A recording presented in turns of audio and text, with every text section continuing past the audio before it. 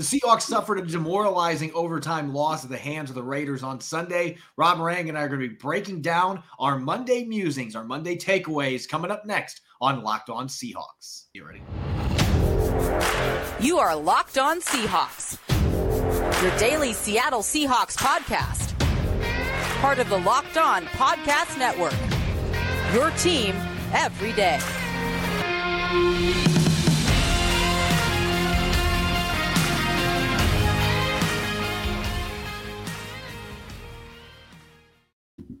Greetings, 12. This is Corbin Smith, your lead host for Locked On Seahawks. Joining me as always, my co-host in crime, Rob Rang. A special thanks to all the 12s out there for making Locked On Seahawks your first listen 5 days a week. We greatly appreciate it. We wish we were diving into a Victory Monday episode, but unfortunately, that is not the case after the Seahawks fell short 40-34 in overtime against the Raiders on Sunday, dropping to 6-5 and out of the playoff picture for now. Certainly not what they were hoping for coming out of their bye week. We're going to break down our Monday musings a bit more in depth this week. There's a lot to talk about, so we'll do a whole segment on offense and a full segment on defense as well. We'll make up for the mailbag segment later in the week.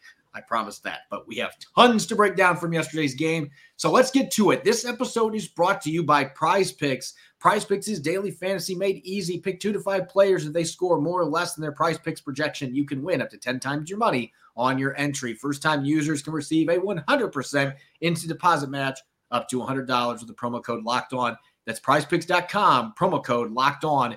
Now for your lead story here on the opening drive of our Monday episode of Locked On Seahawks. When Josh Jacobs ripped off an 86-yard touchdown to win the game and walk off for the Raiders yesterday, the Seahawks were missing one of their best players on defense. Luckily, Ryan Neal looks like he's not going to miss much time, if any, due to elbow and shoulder injuries sustained in yesterday's game. And Rob, this is huge news because you don't want to pick on Josh Jones, who stepped in late in the game for Ryan Neal, but he was the safety that had an opportunity to bring down Josh Jacobs at midfield and wasn't able to get it done. Jacobs then races untouched the rest of the way for that 86-yard touchdown, and Jones has struggled when he's played on defense this year. So having Ryan Neal available next weekend and beyond would be a big deal, especially knowing Jamal Adams is out for the remainder of the season. Yeah, it's a huge deal. And so if there is a, silver lining to the dark clouds that was losing to the Las Vegas Raiders, a team that walked in with only 3 victories, then it would be the fact that Seattle escaped virtually unscathed in this game. Because Ryan Neal is going to be okay. Pete Carroll, reiterated as much today, basically saying that the shoulder and elbow injuries that forced Ryan Neal to be sidelined for that critical drive there in overtime, that he is going to be okay. And so Seattle is going to get their star safety back. And I say star because Ryan Neal has been exactly that all season long. He's been terrific.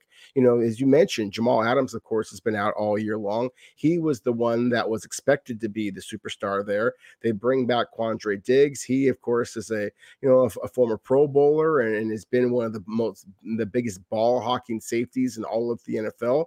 Obviously had 2 interceptions against Derek Carr yesterday. But at the same time, in terms of consistent playmaking ability, consistently reliable open field tackling, Ryan Neal has been Seattle's best defensive back this season, with possibly the exception of the rookie Tariq Woolen, who's been spectacular. So to me, that is a big, big deal that the Seahawks are going to get Ryan Neal back. Unfortunately, the news is not quite as good with Johnson. I'm spacing on his name. Daryl Johnson, the defensive end, who Pete Carroll said is going to miss the rest of the season after surgery. So unfortunately, while the Seahawks did get Ryan Neal, or will have Ryan Neal back for this upcoming game, they are not going to have Daryl Johnson back for the rest of the season. I hope Dwayne Johnson plays for him. Bring in the Rock. I mean, he can't be any worse than what we saw yesterday, and we'll get to more of that later in the show. But Daryl Johnson being out for the season, he played really well in a handful of games for the Seahawks. He actually started a game. He was the first one that started when Darrell Taylor got sent to the bench and played pretty well off the edge and then injured his foot a couple games later and now is going to miss the rest of the season. Everybody was under the impression that he was going to have a chance to make it back this year, but with him undergoing surgery, that's not going to happen. The other positive news, though, same position group, another player that has not played at all this year, Alton Robinson, who's still recovering from a PCL injury he suffered late in the preseason. Pete Carroll made it sound like he's still got a decent chance to be back within the regular season time window off of the injured reserve list. They've not had him since week 1. Again, that injury happened in their preseason finale against the Dallas Cowboys. He had a pretty good preseason, and right now they could use any reinforcements they can get at the edge position. And Alton Robinson's been a pretty solid run defender his first 2 years in the league. So bringing him back down the stretch would be a nice addition in terms of depth. And Bruce Irvin's playing more snaps than Boye Mafe and Darrell Taylor right now. And I don't know that that's necessarily a good sign, even though Bruce Irvin's playing pretty well. That tells you where things stand in that position group right now. So any additional depth, especially guys that can defend the run that you can get, that would be a big deal. But really, at the end of the day, the Ryan Neal news is the biggest news for the Seahawks, because if he ended up missing time, and there's still maybe a chance that he doesn't play this next weekend against the Rams, Pete Carroll did hint that was a possibility because he's got a pretty bad bruise in his elbow. If he doesn't play this weekend, then they can go to Josh Jones or they can go to Joey Blount. And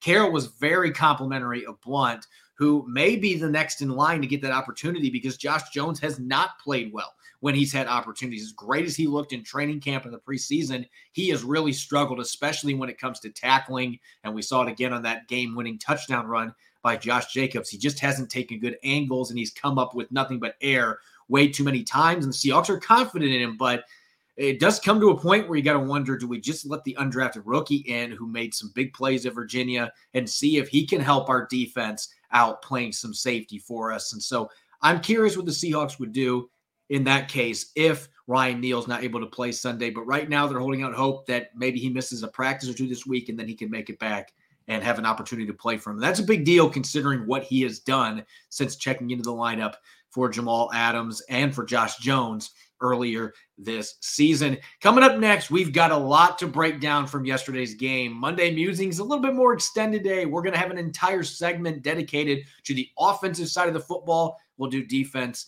in the final segment as well. We'll be right back. You're listening to the Monday edition of the Locked On Seahawks podcast. This episode is brought to you by Audible. Audible is releasing a slate of new football podcasts that we're sure you're going to love. Find Block Forever now wherever you get your podcast. Block Forever is a brand new podcast from former NFL All-Pro Ryan Kalil and Audible. Kalil takes the conversation about football to the next level by giving football fans an insider's look at the game through the eyes of the greatest players and personalities of all time. Kalil sits down with star players, coaches, and former pros across the league to get real about what happens on the field and behind the scenes, inside locker rooms, during team meetings, and back at the hotel. You'll hear from the likes of Christian McCaffrey talking about his love-hate relationship with fantasy football, and Juju Smith-Schuster giving his most honest opinions on other players and positions around the league. Catch the full Block Forever series available anywhere you get your podcast. It's available everywhere now. Audible, get in the game. You're listening to the Monday edition of Locked On Seahawks. I'm your host, Corbin Smith. Join me as always, my co-host in crime, Rob Rang. Thanks to all the 12s out there, as always, for making Locked On Seahawks your first listen 5 days a week. And a special welcome to our new listeners as well. For your second listen, make sure to check out the Locked On Sports Today podcast. From the games that matter the most to the biggest stories in sports, go beyond the scoreboard and behind the scenes with local experts and insights only Locked On can provide. Locked On Sports is available on the Odyssey app, YouTube, and wherever you get your podcast. The Seahawks, coming out of the bye week sloppy and flat, unfortunately fell in overtime 40-34 to the underdog Raiders yesterday. It was a game that it felt like the Seahawks had numerous opportunities to win, and they couldn't find a way to get the job done. And that included on the offensive side of the football. And I will say this, Rob, anytime that you score 34 points on offense in an NFL game, you should win that football game. And Seattle obviously was let down by their defense. We'll have more on that later. But there were some crucial mistakes that were made on offense. And it was another game where they were one-dimensional. Geno Smith was slinging the ball over the place. But aside from 2 touchdown runs by Ken Walker III, they had no run game to speak of for most of this game. And the Raiders dominated in the trenches from the start to the finish. No, there's no question about it. I mean, they were absolutely dominating. along the line of scrimmage on both the offensive and defensive lines. Corbin, of course, one of the other jobs I have out here when it comes to football is being a NFL draft analyst for Fox Sports. And the day before the Seahawks lost to the Raiders, the game that I was focused in on, besides the Apple Cup, of course, a lot of Seahawks fans out there pay attention to the Apple Cup, but it was the game between Ohio State and Michigan. I know, of course, that you watched that game as well. Ohio State is the more talented team, in my opinion, but Michigan punched them in the mouth. And I mentioned that because that's exactly what I thought I saw here with the Seahawks and the Raiders. I think that the Seahawks are the more talented team. I thought the Raiders punched Seattle in the mouth over and over again, especially along the line of scrimmage. Along the offensive line, I don't know that you could make an argument that any of Seattle's blockers really played very well in this game. Charles Cross, perhaps, because he only got beat a couple of times. But Abe Lucas, I thought, had his worst game as a Seahawk. And hey, give the Raiders some credit. Max Crosby is an absolute superstar. But just seeing what was happening along the entire line of scrimmage, the interior, on the exterior, not only in pass rushing, but again in the trying to run the football. I mean, Seattle was just thumped at the line of scrimmage consistently in this game. They had a total of 6 first downs as running the football, and of course, a couple of those were Geno Smith sprinting ahead for runs. So you're right. I mean, Ken Walker got those 2 touchdowns, and so fantasy football enthusiasts out there are going to be pretty happy with what his performance was. But if you look beyond the touchdowns and just look at his 2-point-something average per rush, that really, to me, is in a nutshell why the Seahawks were unable to move the ball when they absolutely needed to. Pete Carroll talked about it after the game. In fact, I was the reporter that asked him about the running game because this has been something that we have talked about a few times the last couple of weeks. And I know that there have been a few games where they got off to a slow start and then Ken Walker III was able to get rolling in the second half. That second Cardinals game, for example, second half, he was able to get things going and take over that game. The line did much better late. Yesterday, you can't sugarcoat it, though. That was the worst game that this offensive line has played this entire season. And honestly, Rob, I don't think it's close. The rookies didn't look good. You could tell Abraham Lucas was not feeling good. I know that he was gutting through an illness that they put him on the injury report late on Saturday with. He ended up starting, played every single snap, but he did not look like himself. Even going against Max Crosby, he was getting bulldozed. Max Crosby was shooting past him consistently. He was getting dominated. He didn't look like himself in the run game either. But I thought the biggest problem, and this goes back to some discussions we had earlier in the season, Seattle in their 4-game winning streak didn't have to deal with near as many dominant players in the interior, particularly when they played the Cardinals. I mean, J.J. Watt, obviously. Watt is not the player that he used to be. The Cardinals gave them some fits up front anyway, but in those 4 games, they didn't have some of the opponents that they have faced in recent games. I thought Tampa Bay's front line was as good as any they're going to see with Vita Vea in there, Akeem Hicks. And I think the Raiders, I mean, I joked about this on Twitter, but this is exactly what it felt like yesterday. Their big defensive tackle, Andrew Billings, they should be billing him for rent, how much he was in the backfield yesterday. He was living back there. Could have propped up a couch every time they tried to run the ball. Billings was in the backfield and had penetration. Most of the time he was beating Austin Blythe. He whipped Austin Blythe this entire game. It was Blythe's worst start with the Seahawks too. I thought he looked awful in pass protection, and run blocking was just non-existent, really, from the entire interior of the offensive line. All 4 of those players, because they were rotating at right guard, all of them got whipped most of this game. They were not able to establish the line of scrimmage. They couldn't generate push. And that is a real problem. Pete Carroll wants to be able to run the football, and he wants to be able to stop the run. They couldn't do either one of those yesterday. And really, the run game has been more than inconsistent at this point. The last 4 or 5 games, most of the time, it's been ineffective. You take those 2 touchdown runs out of the equation yesterday, no rushing yards on the other 12 carries by Ken Walker III. They had 8 carries where he was limited to 2 or less yards. 4 of those were a loss, including a 13-yard loss that I know you could yell at Walker, why were you trying to extend that play when he got hit 5 yards in the backfield? But he broke the tackle and he thought he had a chance to get to the outside. I have no issue with it. It just ended up magnifying the loss. But That's the kind of game that it was. They were dominated in the trenches on both sides. I thought it was even more apparent with their offensive line getting whipped up front, and that set them back behind schedule. That is the big reason that another game happened where they could not consistently convert on third downs. They get killed in the time of possession. I mean, all this stuff is a domino effect when you're talking football games, and the Seahawks just flat out got dominated up front. Worst game by the O-line this year. I agree, and I think that I've listened and read some people saying that Seattle's offensive line has been inconsistent. I would disagree with that part. I think that they have been consistently bad now for the last month, basically, of the season. It was one of the reasons why I was stunned. It's the only game that I've been really surprised by the outcome when the Seahawks beat the New York Giants, because along with those Tampa Bay Buccaneers, that you are correct that they have pretty formidable interior group there with Vita Vea and Akeem Hicks. But Leonard Williams and Dexter Lawrence inside for the New York Giants, to me, is the best defensive line that Seattle has faced. And the fact that they were able to get that victory, to me, was still a stunner. Just because they didn't run the ball well in that game. They averaged under 3 yards per carry. So. Exactly. No, but it was just the fact that they did have some success. I mean, 3 yards a carry. If they average 3 yards a carry in this game, I think that they win.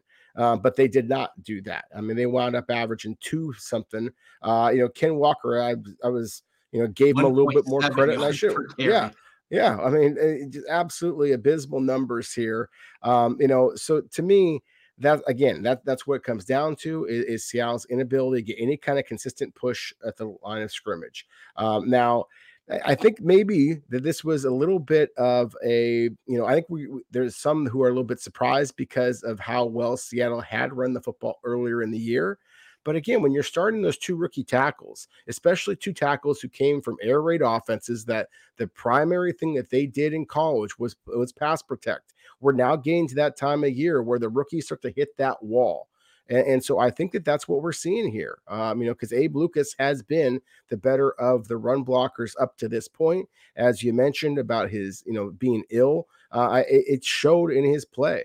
And then again, with Austin Blythe, I mean, you're talking about a quick guy, not a powerful guy. And he was simply overpowered at the line of scrimmage way too often in yesterday's game. So I don't know that there is a quick fix to Seattle being able to get their running game going. But it's not just the running game that really kind of irked me in this game, Corbin. One of the things that Pete Carroll and Seattle's coaches have taken some criticism for is the fact that much of their defensive game plan was centered around trying to slow down Davante Adams. And criticize them all you want. I think that it is pretty sound judgment on their part, trying to slow down a guy who has absolutely dominated the NFL for the past month. But where I had some real concerns on Seattle's offensive side of the ball is it almost felt like that the Seahawks were trying to show off DK Metcalf and say, oh, you've got Davante Adams. Wait till you see this stud that we've got at wide receiver as well. And what I mean by that is just how often that they threw the ball to DK Metcalf. And he is an unbelievable player. But we talked about the fact that Seattle really needs to distribute the ball all around. And they did so in the first half of the game. They were getting the ball to the tight ends. Obviously, there was a touchdown pass to Tyler Lockett as well. But Corbin, DK Metcalf caught 11 passes yesterday. Nobody else in the Seahawks caught more than 3. I mean, that to me is a huge, huge concern here. And then again, I really believe that one of the things that makes Seattle unique is the fact that they do have that 3-headed monster at the tight end position. I'll continue to say it. And the fact that they didn't have any receptions to the tight ends after halftime, I don't believe, maybe 1. But still, you ended up with, I believe, Noah Fant having 3 catches and Will Dissly having 1. 2 for Will Dissly. But still, 5 total catches from your tight ends. That, to me, is a huge problem. When we've seen Seattle's offense really hum is when their wide receivers and their tight ends have basically been a 1-to-1 type of ratio, not having one wide receiver get the bulk of the catches, especially when it's ruled that one of the most important catches was actually ruled not a catch. And that obviously was critical in Seattle's loss as well. What is it about the catch rule that we can't figure this out? It's 2022 for crying out loud. How do we not know what a catch is? I mean, I sit in the press box, watch the replay like 6 times, And I just kept asking people next to me, like, why is this taking so long? Like, this shouldn't even be debatable. This is clearly a catch. And then they overturned it. So Metcalf should have had 12 catches, and he made sure to point that out today on Twitter as well. The Seahawks were showing his stats, and it said 11 receptions, and he just put 12 with a quote tweet, and it should have been. As far as I'm concerned, that was easily a catch. But again, the NFL doesn't seem to know what a catch is week to week, and they just can't fix that rule. I know there's some subjectivity to it, but still, it shouldn't be this difficult to know what a catch is. That was clearly a catch. So you can make some arguments Seattle got robbed with some calls that happened in this game, but nonetheless, they didn't execute when they needed to. I tend to agree with you a little bit that it felt early like they were force-feeding DK Metcalf. Maybe that's on Geno Smith. Maybe that's on the play calls. There was one possession where they ran the same play, 2 out of 3 plays, throwing a quick screen to Metcalf, and I think they got 3 total yards out of those 2 plays. Like, that is not the right way to maximize value out of DK Metcalf. That's not a strength in his game. So I don't know why they did that twice in a 3-snap span. It didn't make any sense to me. And the horizontal passing game they were trying to mix in there, it wasn't effective, but the middle of the field was open all game long. And when they took advantage of it, they were able to move up and down the field. And they had another drive that they lost with a botched handoff from Smith to Walker. Just, again, the offense racked up a lot of yards. They put up 34 points on the board, and yet there were those mistakes. The Geno Smith interception that I don't know that was necessarily his fault based on what we heard about the routes not being correct, but he had another interception in the end zone to Metcalf that ended up getting overturned. That one was the correct call, but it should have been a pick. And so they did make some mistakes on the offensive side of the football that prevented them from winning this game. They weren't effective in the red zone, only got 10 points off the 2 interceptions by Quandre Diggs. I mean, we can keep going on and on. There were just too many mistakes in a game like this where the other team was having success scoring points. There were too many mistakes made by Seattle's offense. There were some questionable strategies in their play calling. And then, of course, you add in the call that didn't go in their favor with Metcalf on what should have been a catch that would have extended that drive. Who knows what the discussion looks like today if that would have counted as it should have. The Seattle might have gone right down and won the football game, but we'll never know. That ended up not being the case. So overall, yeah, they racked up a lot of points. They got a lot of yards. Geno Smith played really well most of the game, but it was another one they couldn't finish it off. And that is still maybe the biggest stain on Geno Smith's resume at this point, is he hasn't been able to finish a lot of these close back and forth affairs like this. This is just another one to notch on there that wasn't able to find a way to overcome. Poor pass protection at times and some of the mistakes that were made. And that's why the Seahawks are in the position they're in now, just a game over 500 and outside looking into the playoff race. All right, it's not going to get much more positive, unfortunately, 12s. We're going to go to the defensive side of the football coming up next here on our Monday edition of Locked On Seahawks. This episode is brought your way by Prize Picks. We're officially in week 12 of the 2022 season, and I'm banking on Jonathan Taylor ripping off 125 rushing yards and a touchdown against the Steelers on Monday Night Football. With Prize Picks, it's easy to play daily fantasy and put those entries to the test. Just pick 2 to 5 players, and if they score more or less than their Prize Picks projection, you can win up to 10 times your money on any entry. No competing against other people. It's just you versus the projections available, and Prize Picks offers projections on any sport that you watch, whether it's NFL, NBA, MLB, NHL, or college football. Entries can be made in 60 seconds or less. It's that easy. Safe and fast withdrawals, currently operational in over 30 states as well as Canada. Download the Prize Picks app or go to prizepicks.com to sign up and play daily fantasy sports. First-time users can receive a 100% instant deposit match up to $100 with the promo code Locked On. Make sure to enter the promo code Locked On at sign up for an instant deposit match up to $100. You're listening to the Monday edition of Locked On Seahawks. I'm your host, Corbin Smith. Join me as always, my co-host in crime, Rob Rang. Thanks to all the 12s out there, as always, for making Locked On Seahawks your first listen 5 days a week. And for your second listen, make sure to check out the Locked On Sports Today podcast. They've got the biggest stories of the day, instant reactions, big game recaps, and the take of the day is available on the Odyssey app, YouTube, and wherever you get your podcast. Continuing our Monday musings, we just had a chance to vent about a lot of the issues on the offensive side of the football. I wish that we could get a little bit more positive going to the defensive side of the football, but it feels like it's September again for the Seahawks defense. giving up 586 total yards to the Las Vegas Raiders in a 40-34 overtime loss yesterday.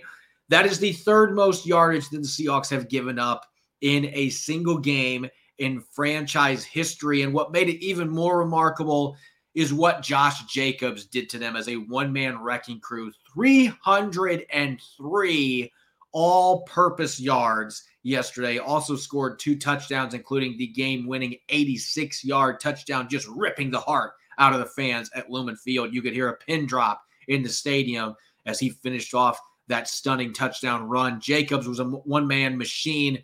Really, it was a blunt object running a 4-4 is really what the Seahawks were trying to tackle, and trying is the key word there because they really struggled to get him to the ground most of this game.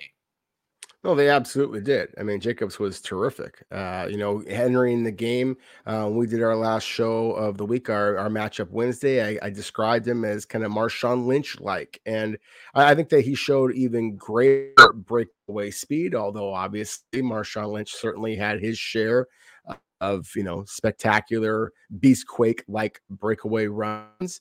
But at the same time, it was the burst that Josh Jacobs showed. It was the power. It was the ability just to kind of wiggle his way free from would-be tacklers. He did it in every which way. He did it as a receiver. The one-handed grab that he had, it was just an unbelievable performance by Josh Jacobs. There are times when I think that, Seahawks fans, just fans of football in general, even if your team is losing, sometimes you just have to kind of, tip your cap to just an unbelievable performance by a rival athlete. And this, to me, is one of those examples where he was just the best player on the field by such a wide margin that I think that he just kind of deserves some acknowledgement here. But at the same time, I also think that you have to put an awful lot of blame on Seattle and their inability at any level of defense to play any kind of consistent defensive football. I mean, whether it be at the point of attack, where again, just like how I thought that Seattle's offensive line got pushed around, defensively, they got pushed around a lot. And so to me, that is a huge problem. At the linebacker position, just saw too many poor angles, too many missed tackles by both Jordan Brooks and Cody Barton. And then certainly in the secondary. Tariq Woolen, I thought, had a strong performance, and previous to him going down with the injury, and I would have loved to have seen Ryan Neal come up with that pass earlier for an interception. At the same time, I thought that he had a pretty strong performance. So other than Ryan Neal, I really thought that most of Seattle's defensive backs also struggled. I mean, Tariq Woolen was spectacular in coverage. I mean, for all the Devontae Adams catches, none of them came against Woolen. And so that to me was impressive. But at the same time, while I think there's going to be a lot of people who are going to champion Quandre Diggs in those 2 picks, and they were big time interceptions, both of them. Even the one that Cody Barton tipped to him, still, Quandre Diggs was in terrific position there. And the first pick was a spectacular play. At the same time, Quandre Diggs also, his pursuit angles and his shoddy tackling, he was as much to blame as any of Seattle's defenders when it came to tackling. And so to me, that was a huge concern. Josh Jones, we talked about it before. He takes over for Ryan Neal and obviously was in position to make that tackle and then was unable to do so. And Josh Jones runs for 86 yards, ball game.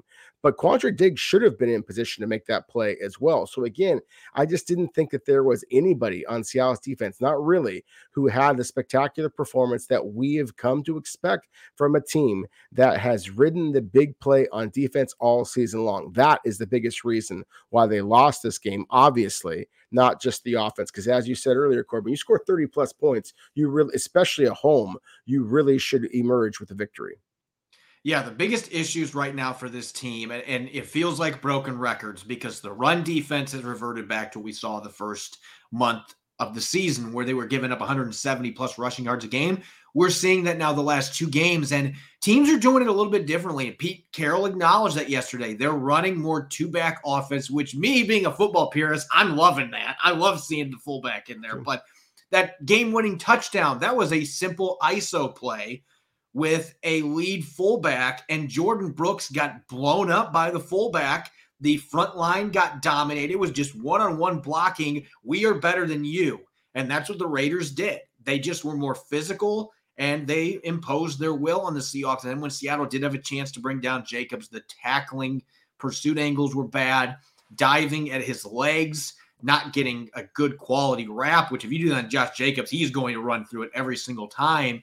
So it just feels like we're having this conversation all the time with this football team. Like, why can't they figure out their run fits? Because yesterday, I'm telling you, in the first quarter, they did a good job. Jacobs had 18 yards on 7 carries. But then after that, Jacobs ripped off a 30-yard touchdown run immediately following Geno Smith's interception. So they capitalized off that. And from that point on, it was at least 4 or 5 yards pretty much every carry, it felt like. And there were a few big plays the Seahawks made. They stopped him on a 4th down late in the football game. So it's not like they didn't get any stops on him, but for the most part, the Raiders were creating full highways for Josh Jacobs to run through. I mean, there were a few holes in that second half, Rob. I kid you not, the moving trailer that's supposed to be at our house tonight, they could have driven that through there, no problem. The Seahawks defense was giving up that big of creases in the run game, and that cannot happen, and it should not happen.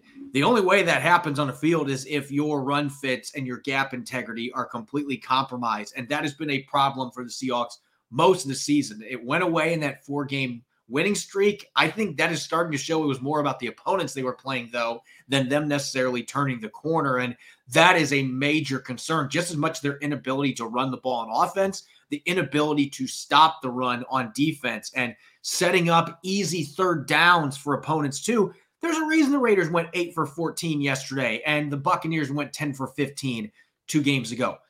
They are having much more favorable 3rd down situations than what Geno Smith is having when the Seahawks are on offense. They're off schedule a lot of the time because their running on 1st and 2nd down is not successful most of the time.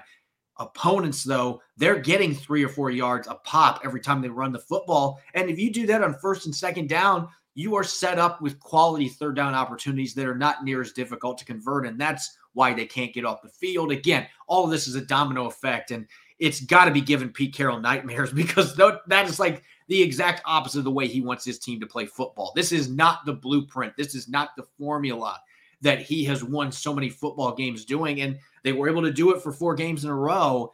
But now you got to wonder, is the personnel necessarily there for them to do it against quality football teams that can get physical with them? They haven't shown they can yet against those types of teams. No, they haven't. And that's why I'm becoming very pessimistic about how well the Seattle is going to be able to finish off this season, is because this does feel like a little bit of just a lack of physicality, a lack of toughness. And that when it starts getting cold, that's when, those teams that do have that toughness, do have that heart, are really going to kind of, play better when everybody else is starting to fold a little bit. And, Corbin, you and I try to stay positive on the show, even in the face of a loss like this one, a very disappointing loss. So I will kind of acknowledge a couple of players who I thought played well. As I mentioned before with Tariq Woolen, basically shutting down Davante Adams when he was playing him in coverage.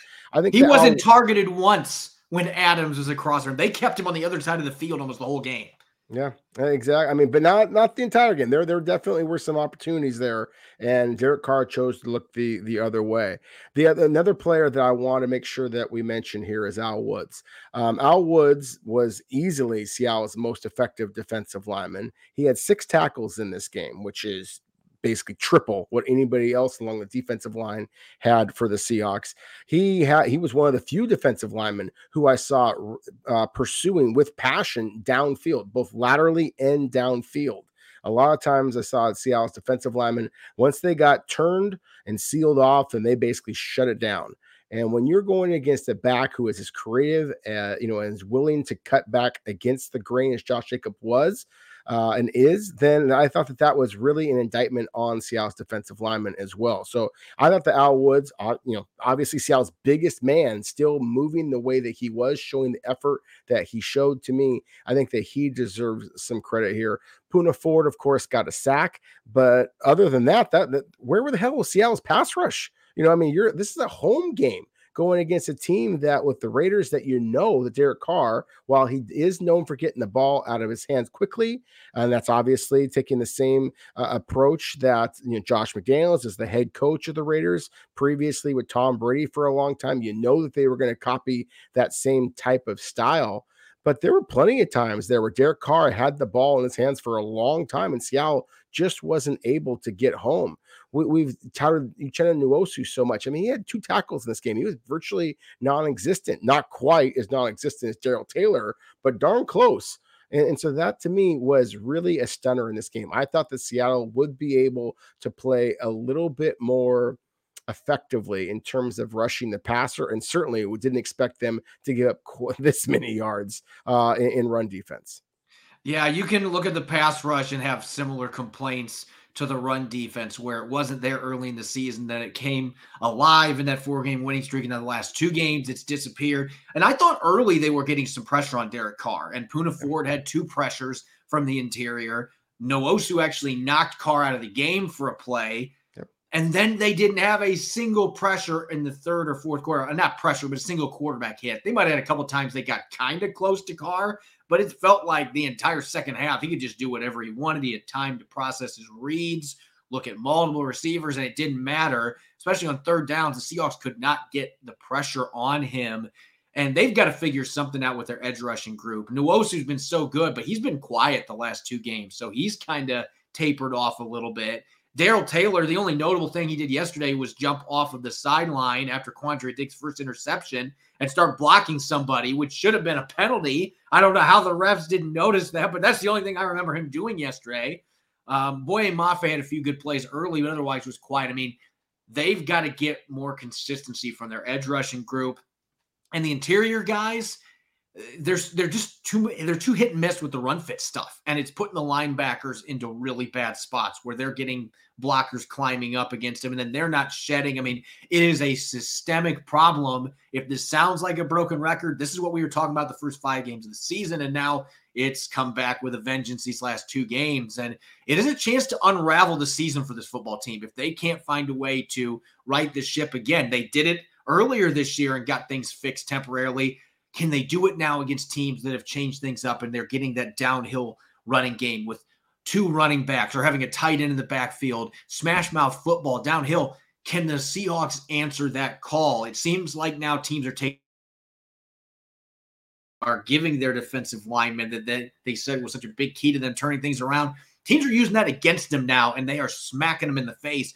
Can the Seahawks make the adjustments they need to be able to be physical enough and start to slow the run down? If they can't get that done, I don't care who the opponent is. Rams are not a good football team, but the Rams will run it down their throat. They'll find a way to scheme it up. They've got to get this fixed. There's reason to believe they can, but this does feel like a very critical point in the season for the Seahawks team, particularly on the defensive side of the football, where they seem to be going in the wrong direction now, heading towards Week 13 with 6 games left to play outside of the playoff picture. As always, you can follow me on Twitter at Corbin Smith NFL. You can follow Rob at Rob Rang. Make sure to check out Locked On Seahawks and Apple Podcasts, Google Podcasts, Spotify, and streaming 5 days a week on YouTube. Coming up tomorrow, we'll have our weekly Tuesday show, Tell the Truth Tuesday. There's a lot of truths that need to be told about this football team coming out of this ugly overtime loss, and maybe some positivity coming out of tomorrow's show as well. Didn't have a chance to get much of that today, but that happens when you lose an overtime game to a team that was 3-7. We hope you'll be joining us. Enjoy the rest of your Monday. Thanks for listening. Go Hawks.